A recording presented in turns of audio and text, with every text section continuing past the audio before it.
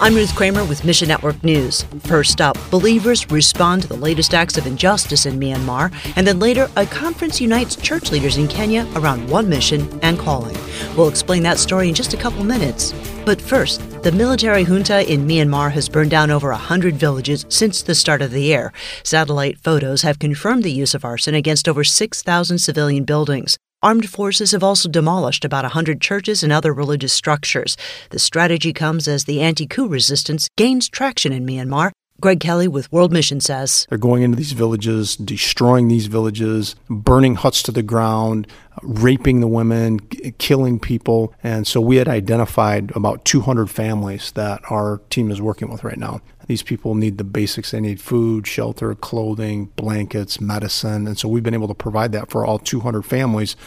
We brought them to safety. Now they're in a training center that World Mission has established. World Mission has also shared the story of Jesus with these people, many of whom had never heard of him before. They're part of the Burmese people group, which is the second largest Buddhist unreached people group in the world. And so these folks were off the grid, so to speak. And because of these attacks by the government, it's driven them to find some kind of refuge. Pray for an end to the bloodshed in Myanmar and ask the Holy Spirit to comfort these refugees and give them hope. Next, a Muslim fundamentalist stabbed a Coptic Orthodox priest in Alexandria, Egypt. The attack took place on April 6, and the priest later died of his wounds. Several Christians had gathered at the beach, and the priest was just leaving when the stabbing took place.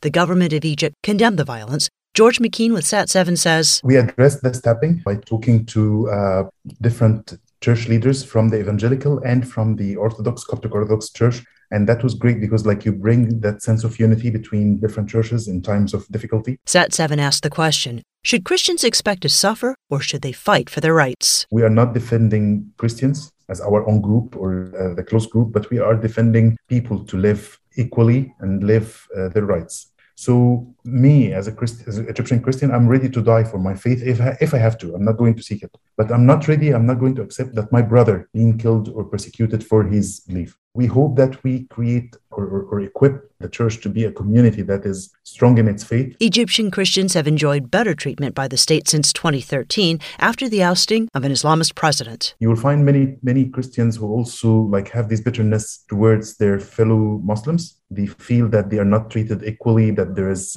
some discrimination. Ask God to heal wounds in Egypt. And finally, in Africa, many false teachers distort Christianity to their own advantage. The BBC's Africa Eye recently visited one cult in Uganda known as the Faith of Unity. They teach that Jesus didn't exist and that their leader had supernatural powers. Reporters also visited the site where a rogue pastor and his wife sacrificed a child. FMI's Bruce Allen says, "One of the tracts I picked up at the airport in Nairobi says Jesus gives business breakthroughs here," mentions their church name, and it's all about how Jesus wants to prosper your business. And Jesus is the solution to your career challenges. Since coming to XYZ Church, they have earned their PhD. That's one reason FMI gathered pastors in Kenya together for a conference in March. Friends and partners of FMI learned from each other and built connections.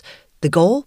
Becoming like Jesus. Jesus was the epitome of servant-style leadership. Even the very day when his disciples are bickering over which one of them is greatest, he humbles himself and washes their feet. And so often in these nominal or cult gatherings, it's all about the control, the fame, the power that speaker embodies. Pray these pastors will display the character of Jesus across Kenya. Thanks for listening to Mission Network News, a service of One Way Ministries.